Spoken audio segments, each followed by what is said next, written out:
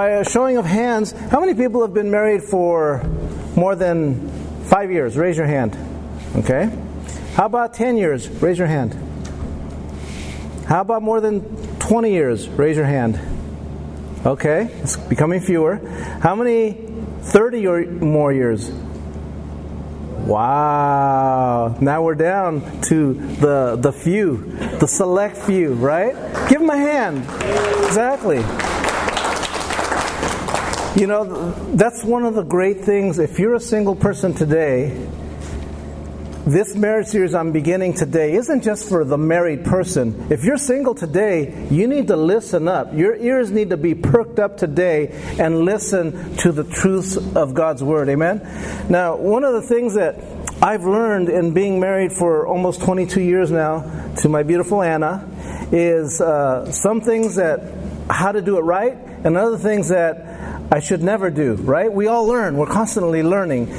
I look at my parents. They've been married for 57, it'll be 58 years this year. I mean, that's a long, long time. That's way many more years than I've been alive. And just kidding. But the point is, I can go to people like that, couples like Wayne and Irene have been married for more than 30 years, and I can say, what's the secret to marriage? How do you stay in love? How do you make it work for that length of time? Because here's what we know about marriage. Marriage, when you first get married, that honeymoon stage, you're flying high. If you're not flying high at that point, we got some serious problems already, okay? But you're flying high. They say that first 2 years, you're on this honeymoon high. But then, typically, it starts to settle down because kids are now introduced into the picture.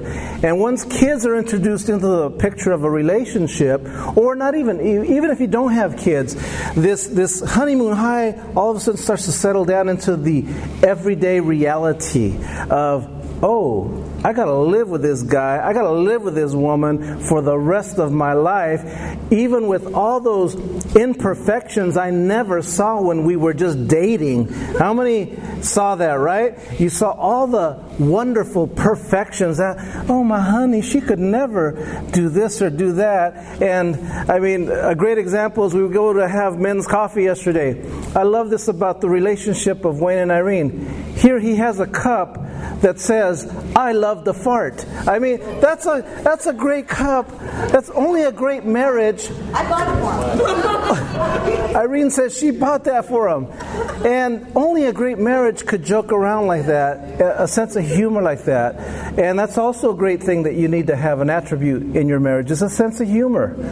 And so all those wonderful things that we first saw in our spouse, because we never saw any of the negative things. It was just, ooh, and she's so perfect, and he's so handsome, and he's so this and that. And then reality somewhere hits, and you begin to go, I never realized that about this person. I never realized that about my wife, that she, well, I won't go there.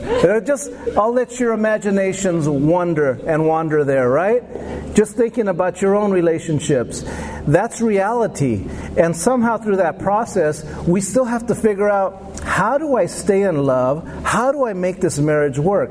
Because it doesn't happen by itself. Just because you had someone say, I now pronounce you man and wife, does not mean your marriage is going to be blessed from that point on. Just because you love that person and they're the greatest thing since sliced bread, or as I like to say in my house, a fresh homemade warm tortilla, flour tortilla, doesn't mean that life is going to be perfect from then on. You have to work at it, both men and women. And here's the thing, it's not 50-50, it's 100%, 100%. You have to be 100% invested, so does your spouse, amen? If you're only 50% invested, guess what? It ain't going to work. I'm here to tell you, it's not going to work. So, men and women are very different. We know that, right? Have you figured that out yet? Amen. People that are married? You single people? you don't know what I'm talking about, but you will one day. We're very, very different. In fact, one of the great things I like to mention all the time in marriages is there's this speaker, his name is Mark Gungor. How many have heard of him? He's a great marriage counselor, pastor / comedian. He's got a great way of relaying marriage information to you. At any rate, he talks about how men and women have these boxes in their minds. So, for example, women have multiple boxes in their brain. And so what that means is that when Anna and I are talking about going out to dinner, that box then connects to the box of, okay, what shall I wear? Which connects to the box of, where are we going? I mean, how long is it going to be there? They're all separate boxes, right? Men, we just have one box. It's like, we're going out to dinner. Okay? We just think we're going to dinner. That's it. It's really simple. So women, when you look at us and you ask us, what are you thinking? Any women ever ask their husband that? What are you thinking? Of course you have. We're really not thinking anything sometimes. When we tell you nothing, that's a fact. We're not thinking anything. And that's a very tough thing for women to believe. How could you possibly not be thinking of anything? Trust me, men, we just zone out. We can just be in this place of not be thinking anything. We're relaxing. We're chilling. We're taking a break, right? How many men believe that, right? You're all there with me. But with women, there's just no way we could possibly be thinking nothing. There's got to be something going on up here. Something mischievous. Something's going on, and you just don't want to tell me about it. I know it. And that's how women can get. But really, we're just, what are you thinking, honey? Nothing. Because that's a fact. So, here's what I want to share with you this morning. You got a handout, 5 love languages, the big handout there. And that's actually from a book written by Dr. Gary Chapman, very well-known marriage counselor. He wrote the 5 love languages. I just really want to quickly go through those. And here's the thing about marriages or anything in relationships. If you know how to speak the language to the other person that you want to speak to, that's half the battle.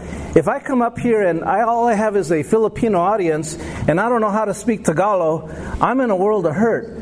But I do know how to say magandang umaga, which means good morning. That's the extent of it. And I love Filipino food. But that doesn't help me. I need to be able to speak the language. It's the same thing in marriages. If you don't know how to speak your spouse's language, you're going to be in a world of hurt. So let's look at this outline real quickly. Number 1, words of affirmation. Basically, if this is your love language, hearing someone tell you, I love you, I need you, you're the desire of my heart, you make my heart just explode, I love your bones. If you're that person that needs to hear that kind of thing, then your love language is words of affirmation, okay? And right now as I'm mentioning this to you, try to figure out which one you are, and then try to figure out which one your spouse is if you're married here. Number 2, quality time. Quality time means giving someone your undivided attention. Men, this is what it means. Typically, you get home from work and you set your stuff down and your wife looks at you and says, tell me about your day. Tell me about what happened today. Right there and then, as you walk in through that door, if this is you know what's going on, man. You just want to get your stuff down, bring your lunchbox in, take your coat off, put things away, go take care of business, whatever that may mean. And then maybe later, maybe like in an hour, maybe in half an hour, hey, I'd love to sit down with you, honey, and talk to you about how my day went. But at that moment, if you're like most men, not ready to be engaged in a discussion of how my day went with your wonderful spouse, right? That's called quality time. Women desire quality time much more than men do. Not that men don't, but quality time, again, is giving someone your undivided attention, looking at them with your eyes and just making eye contact, right, man? It's not when your wife says, tell me about your day, looking down and saying, well, or texting away, yeah, it was good, yeah, I was busy. It's not that. It's looking at your spouse, man or woman, and looking at them in the eyes and giving them undivided attention. Amen? That's quality time. And conversely, as it states here, constant absence, postponed dates, and divided attention can be hurtful. That means if you desire, if your love language is quality time, those things can be very hurtful. That spouse isn't available to you, is not you're not hooking up. That's hurtful to you if that's your love language. Number 3 is receiving gifts. Gifts are visual symbols of love. How many know that? When we give gifts, we typically are very thankful. But for some of us, gifts are so much more than that. That is a token of our love. You receive that as, wow, this person really loves me, really appreciates me. I mean, much more so than most people. Receiving gifts, this love language is not necessarily materialistic.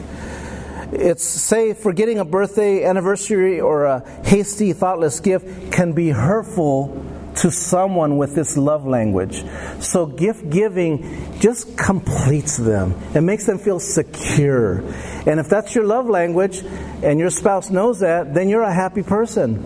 But if that's your love language and your spouse doesn't reciprocate or doesn't give you that, it can put you in a place of being hurt all the time. And then fourthly, there's acts of service.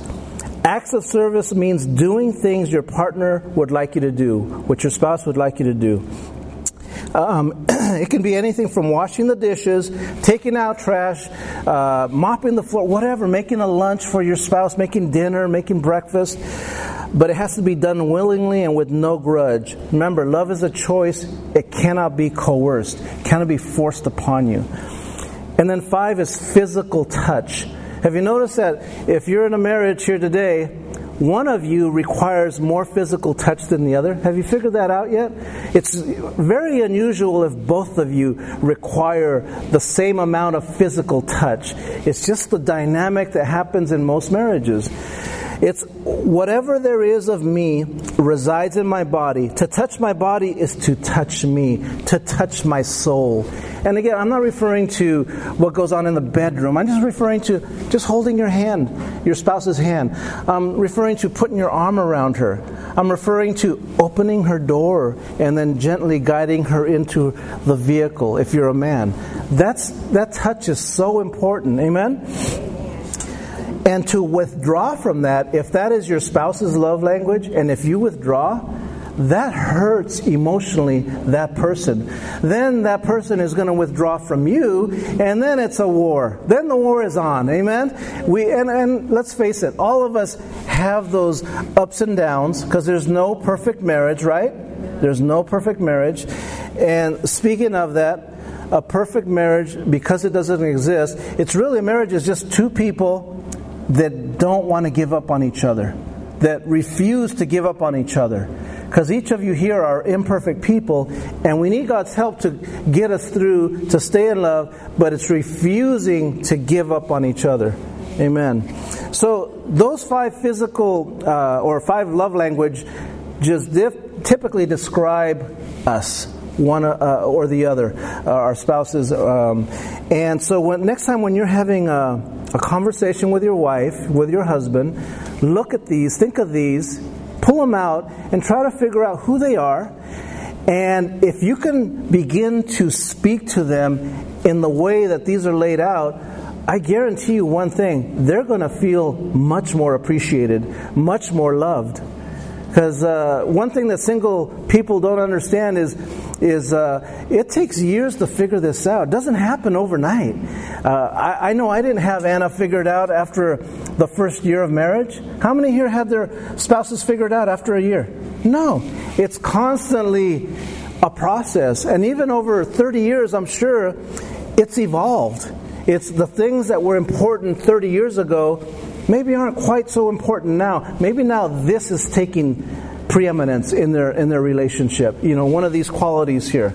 It could change. And as a spouse, you need to be in touch with that. You need to know how to make your spouse happy. Amen? So let's get on to our outline. You have your outline this morning, our sermon. I've titled this, Staying in Love. Staying in Love. Here's the thing about love. It's never been easier to fall in love nowadays. It's never been easier. But here's the question. Is it even possible for two people to stay in love, to be happy forever? Ask yourself that right now. Because the answer is yes. But is it possible to have a love for a lifetime relationship? When I ask those to raise your hand who's been married more than 30 years, right here, one couple, and when I look at my parents, 57 years of marriage, very few people nowadays can say been married for 50 years or longer. Very few. It's not like it was 20 years ago, 30 years ago, or even way back. Every year it becomes harder and harder to find relationships, marriages that are together for a long time. So it behooves you, if you're a single person, a young person, wanting to get married, go to these people that have been married for any length of time, go to a marriage that you think is successful, and say, hey, listen, what makes your marriage work? It doesn't hurt, right? And if I was you, and wanting to get married all over again, that's what I would do. Hey, what makes your marriage work? Here's a question. Do people stay together in love forever? What do you think? Let that resonate right now for a second. Do you think you can stay together and love each other forever? Well, I'm here to tell you it is possible to do that. But it takes work. Everybody say work. Oh, yeah, work. There is a glimmer of hope in all of us, but here's what the world will tell you, that it's not probable. The world will tell you, marriages the divorce rate is now about 50%, now close to 60%. Your marriage is probably not going to work. And while those may be statistics, God is reminding us that love can work. Love can work. There is a hope, a marriage of a lifetime possibility for each of you. But it takes work. Amen? Did you know, in studying for this sermon, that there are 1,600 matchmaking groups? There are over 1,600 matchmaking groups. You can go online right now. What are some of them? What's that? Match.com, right. And other dating.com sites like that. You can go on social media. There's other ways to get connected. There's single groups and this and that. And in all these, they're all looking for one thing. They're looking for love, right? They're looking for love. We want to find that special one. We want to find the one. Not just to get married, but to get married and stay in love forever. You know what I told Anna when I first met her, and we both said this, we both agreed to this, that I want to grow old with you. I want to get on a porch, on a rocking chair, just like that video we saw, those the older couple, on a chair, on a porch. I want to get old with my wife like that, because I want to spend my life with her. And if you can come to that point in your relationship, you're going to have a successful relationship. But if you can't see yourself doing that, we need to talk, okay, after service. All right.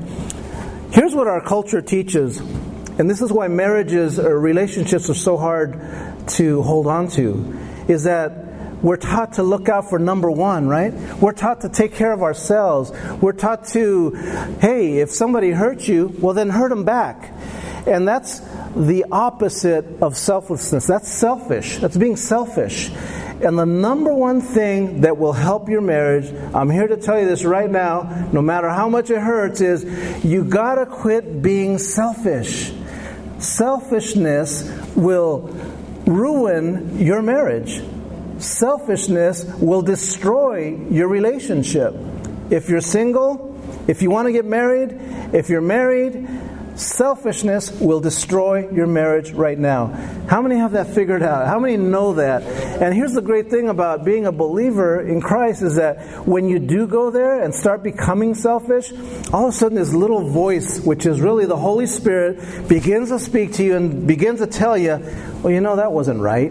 That's not fair. That's, but it's more than not just being fair. It's not right. You need to go back sometimes apologize to your spouse and say, honey, I'm sorry, I was being selfish. That wasn't right of me. I need you to ask me to forgive me. I need you to forgive me, And when you do that, you're obeying what Christ has asked you to do. Amen?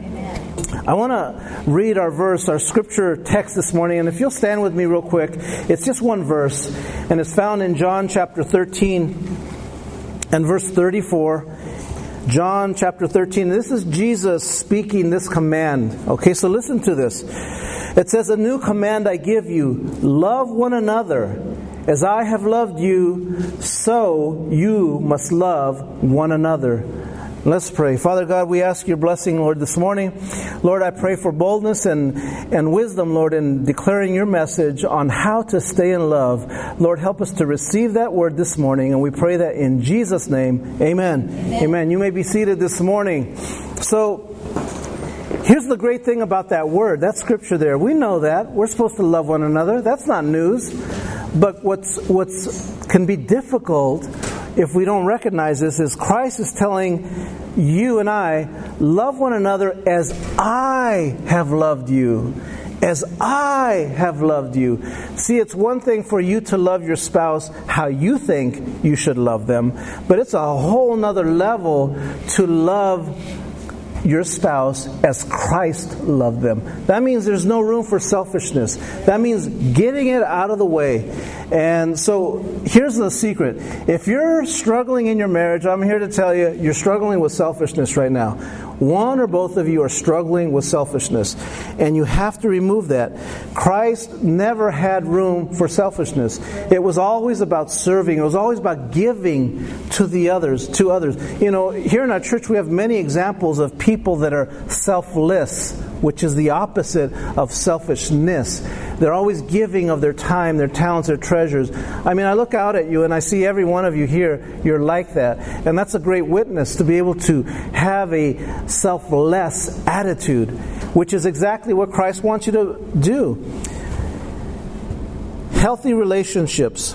Here's some of the points that each of our relationships need to have. If you don't see your marriage in this place, your relationship, we need to start working on it. Here's a few of them. Number one is security. We all need to have security. That's so important. And typically, not always, but typically, most women want to feel secure in their relationship with their spouse. Encouragement, respect, comfort, support, acceptance, approval, attention, affection, and appreciation.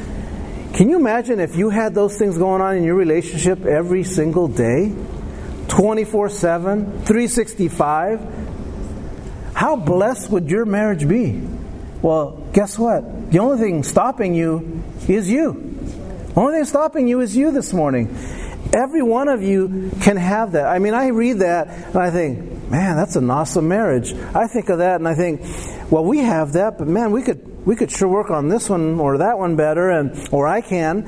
And this is a great reminder for you as spouses to remind yourself every day what you need to be giving to your spouse. Amen?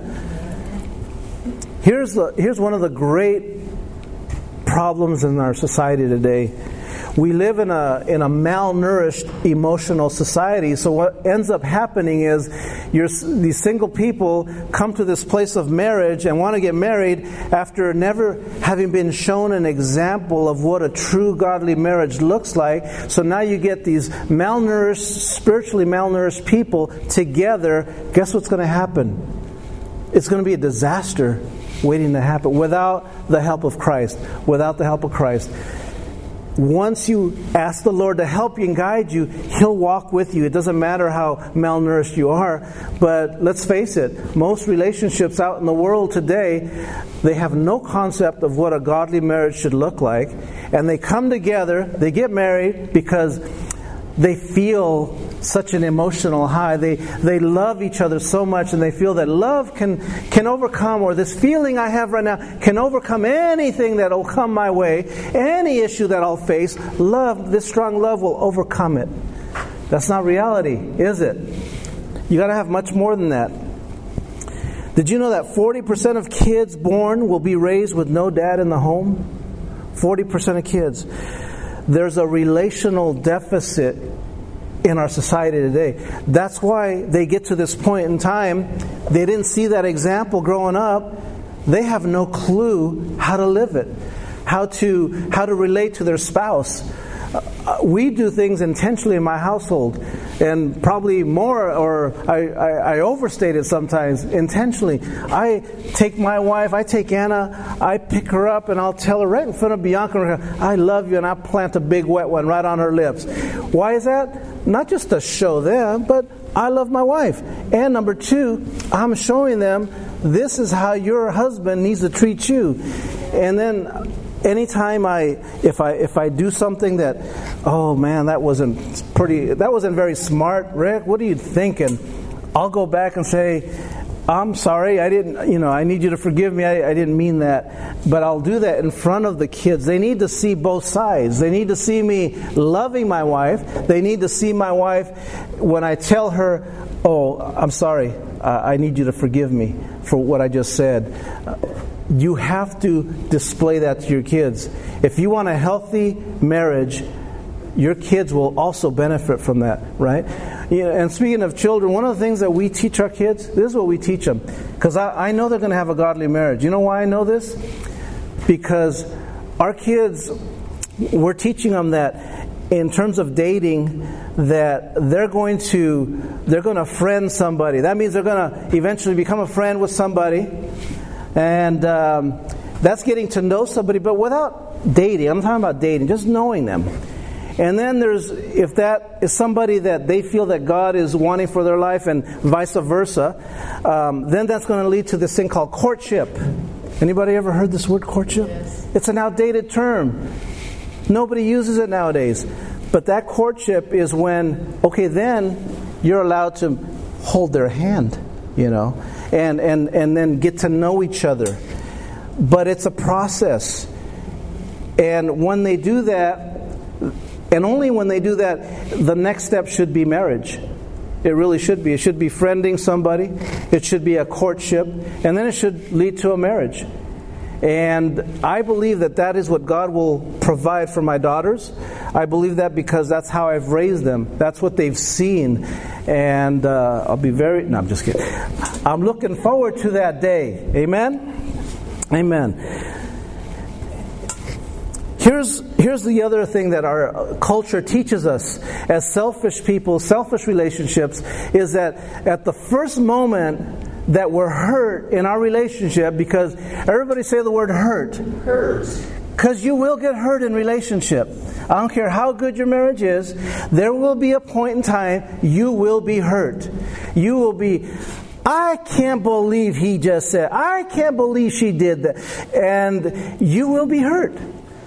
But here's the problem that the world teaches us, is that when you're hurt, okay, it's time to bail. I'm out of here. I'm not going to put up with that. That's nonsense. I'm not going to put up with that.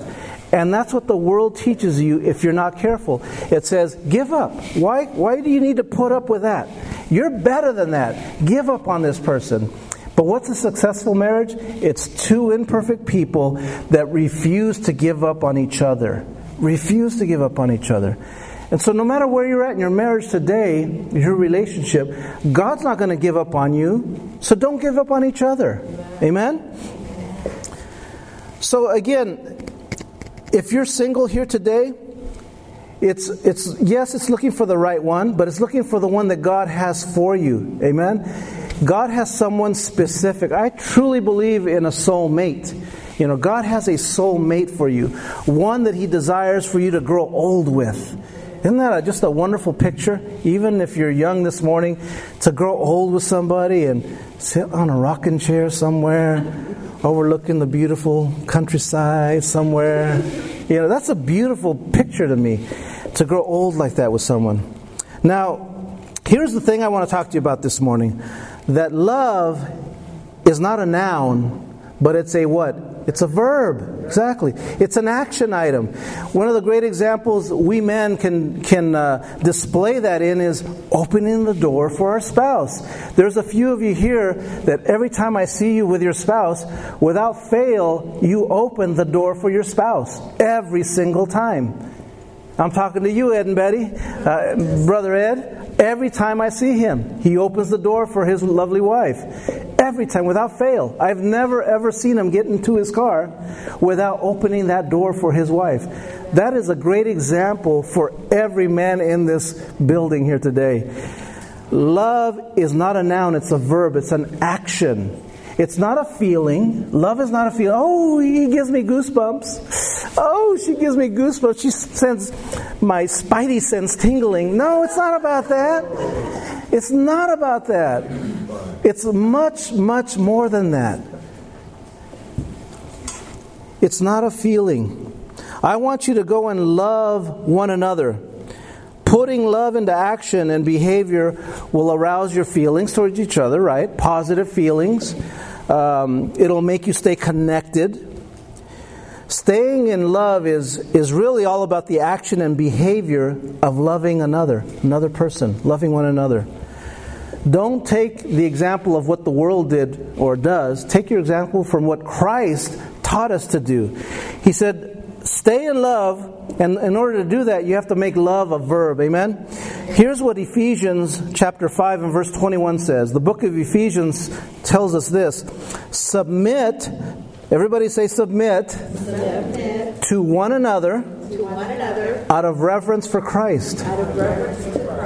That's a hard topic for marriages, for men in particular, and also for women. It's not just one gender.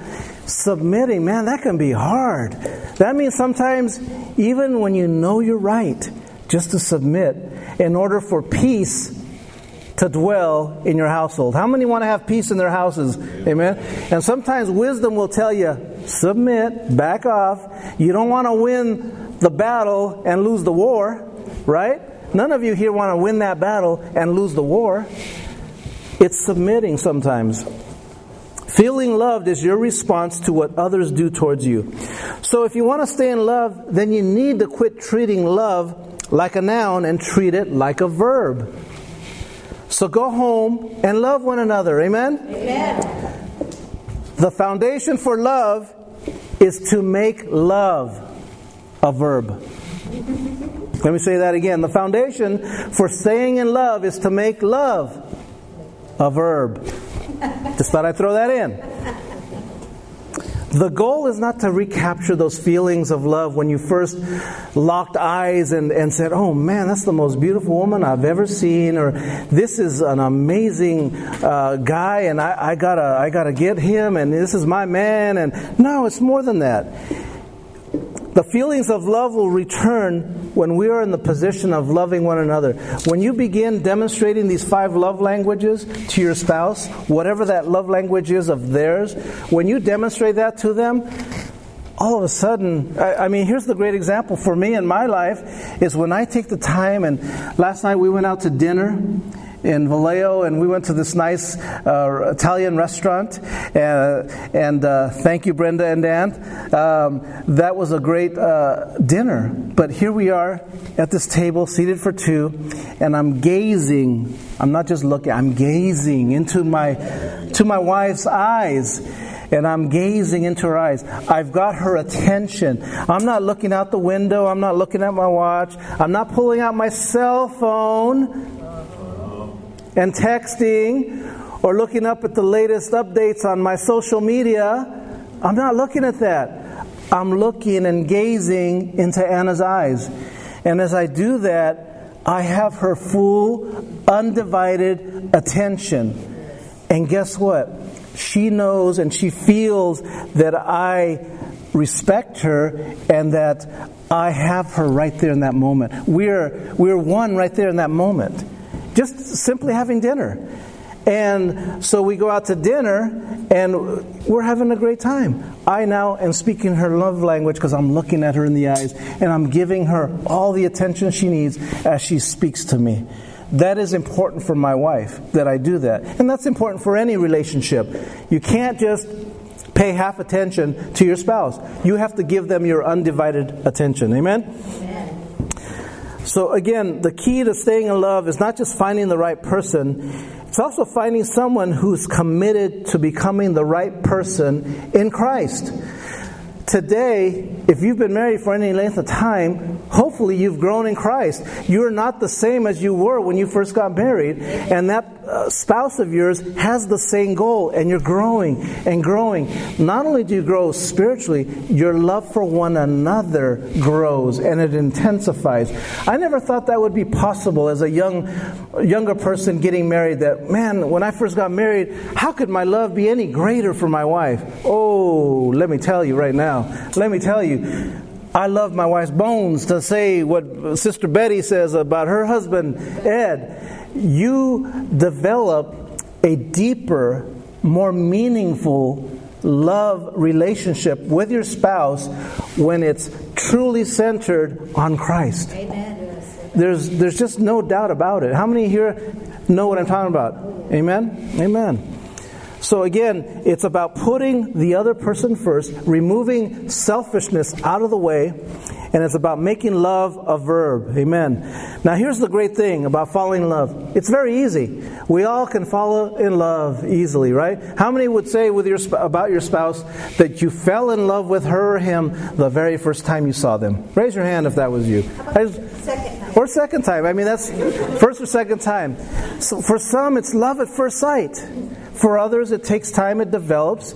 But again, it's typically easy to fall in love because we don't know about all those imperfections, late at night when all of a sudden you're going, what was that? You know what I'm talking about? Okay. I had to go there. I knew you knew I was going to go there. See, those imperfections didn't exist the moment you met them. But all of a sudden later, as you get more comfortable with each other and things become a little bit more relaxed, things happen. All right? Single people, I'm just letting you know what's going to happen. Get real. Yes, we're getting real right now. But here's what I want you to know about relationships and how to stay in love. There's this word called romance. Romance. Right now, as I just said that, different images came to your mind right now of romance. What that means. Because it means different things to every one of you. But mention the word and women think of that candlelight dinner. Candles everywhere. Soft music, Luther Vandross playing in the background. Or Barry White if you're older. Oh, yeah. Whoever that might... I think Barry was here right now. I thought I just heard Barry. Look out. Who loves you, baby? Oh, I wish I could talk like that. But women might think of that candlelight dinner, right? And with meaningful conversation, with her husband gazing into her eyes and just melting at every word she's saying, right? I'm painting this picture, right? That's romance for a woman, right? And then men might think of that exciting encounter after dinner, right? Where are we going after dinner, right? For some men, that might be all you're focused on. Yeah, this is great, but this is going to lead to something else later on. And that's fine. But those are two different polar opposite extremes. Amen? Amen. But the importance of it is that romance has to be initiated. You have to begin it. You have to work on it. It doesn't happen by accident. It's not going to happen just because you want it to happen. You have to take the time to initiate it. It keeps your relationship going and your passions alive. Without going, last week, Brother Ed and Betty, you got away for your anniversary, right? Was it last weekend? Yeah, last week. They got away to celebrate some time together. Anna and I are going to be heading out to Fort Bragg the day after Valentine's Day. We're going to be gone for about 3-4 days up on the coast. Hopefully it doesn't matter. We got a nice place to stay. So we're going to have a great time. But the point is, you need to take the time one-on-one with your spouse and give them that undivided attention. to get away from the rat race, to get away sometimes from your kids, the issues at work, taking a test, studying, all that hard work. You need to get away and just spend one-on-one time. Amen? You get rejuvenated. All of a sudden, it's romance. And then that carries over when you come back, and you can work on that when you get back. Amen? Amen. Because here's the thing, without romance, relationships begin to deteriorate. They begin to fall apart. If you're never one with your spouse, I'm here to tell you, your marriage is going to fail right now. It's going to fail. Here's 3 important elements of romance, and I just want to mention these real quick. First, romance is self-initiated, what I told you. You have to start it. Don't wait for her to start it. Don't wait for him to start it. If you feel that your marriage needs romance, then you start it. And most of the time, if not all the time, it gets reciprocated. All of a sudden you find yourself with your husband initiating the romance. And that's a wonderful, wonderful place to be. Amen? Romance is when you do something unexpected for your spouse. Do something that's unexpected. Don't wait till Valentine's Day to spring some chocolates or roses to them or whatever the gift might be. Do it way before Valentine's. Do it when they're not expecting it. That's what romance is all about. Romance communicates that your spouse is in your heart and that you really care. And the important thing is to pursue your spouse on your own initiative without being told to do it. So, for example, I mentioned the Fort Bragg trip. I scheduled it, I planned it, and then I called in and I said, guess what we're going to do? Because I was at work when I was doing this on my lunch break. And I told her, and I said, you need to take the time off. And so I initiated it, and she got all excited. She said, yes, let's do it. Some of the greatest times we've had in marriages, I remember a few times we'd get home on a Friday from work. I'd say, come on, let's pack our bags. We're going to head out. This was before I was pastoring. And we would just spur of the moment, head on out. We'd go to Tahoe, Monterey, or someplace. And it was the greatest time ever. We've done spur of the moment things like that. Anybody else here ever do that? And it rekindles that romance. Amen? Second, romance involves communicating value to your spouse. One of the greatest things you can do is build your spouse's self-esteem. See, the world does enough of beating us up, tearing us down. You don't need to do that to your spouse. You do not need to tear your spouse down. You need to help their self-esteem. Anna, you're amazing. You're a great mother. You're an awesome wife. You meet every need that we have in our household. For me, those are things I can tell her. Husbands, whatever it is that you can tell your wife to help improve your marriage, please do it. Wives, the same thing. Sometimes men, we need to hear those words of affirmation. Honey, you're a great provider for our home. Honey, I love you as a man, what you do for our kids and so forth. We need to hear those things. Amen? Amen. Through romantic gestures, you show your spouse how important he or she is in your life. Sometimes it takes whispering sweet somethings into her ear or his ear. Amen. Anybody ever do that? You whisper sweet. I tell her, I want to whisper some sweet nothings in your ear. And my kids get a big kick out of that, right? When I do that. And then finally, romance means learning to speak love in your spouse's language. That's why, again, you each got one of these handouts with the 5 love languages. Learn the language your wife speaks, and you will better be able to communicate with her. And men, your romance is going to kick up a notch. Women, all of a sudden you're going to find them doing that honeydew thing that you asked them to do last October that's still sitting there that has not been done. All of a sudden he's going to want to do those things. All of a sudden he's going to be sweeping the floor, vacuuming the carpet, and putting away the dishes because he knows it's going to lead to that romance thing. That's what happens when you both are on that same page. Amen? Men and women have very different needs. We all know that. Because we're different people. We're different creatures. Men are from where? Mars, and women are from Venus and so forth. But we do speak different love languages.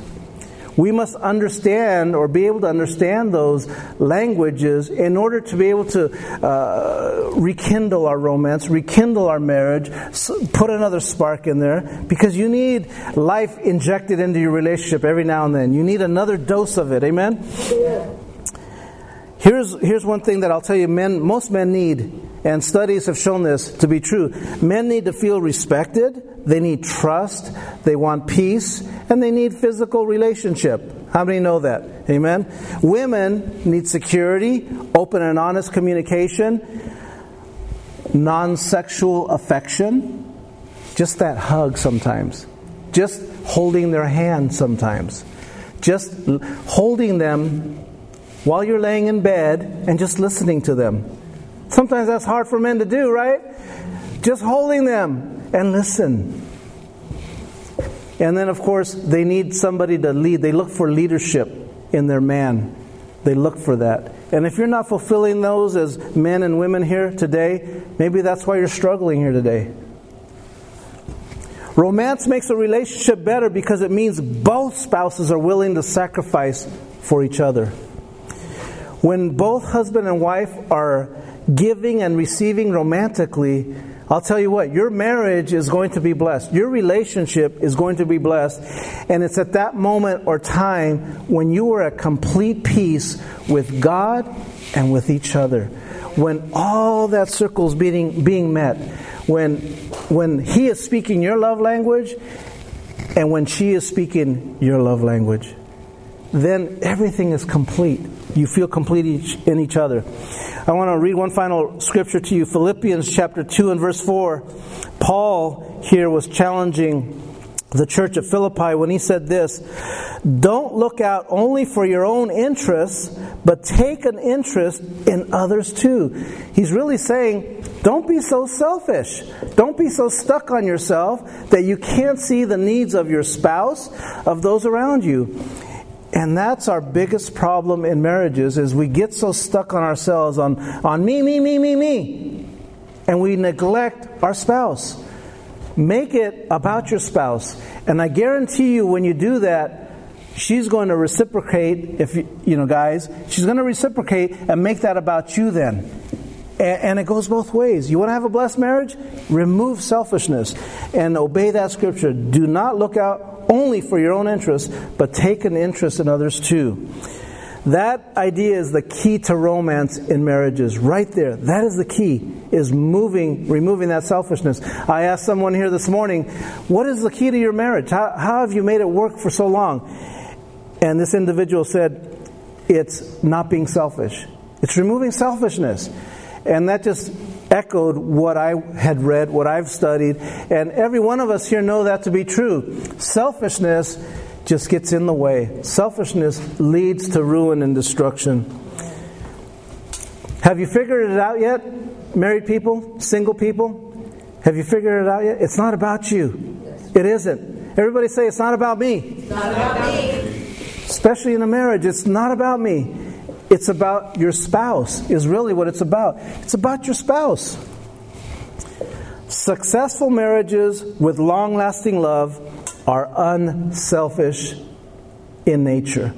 Successful marriages with long-lasting love are unselfish in nature.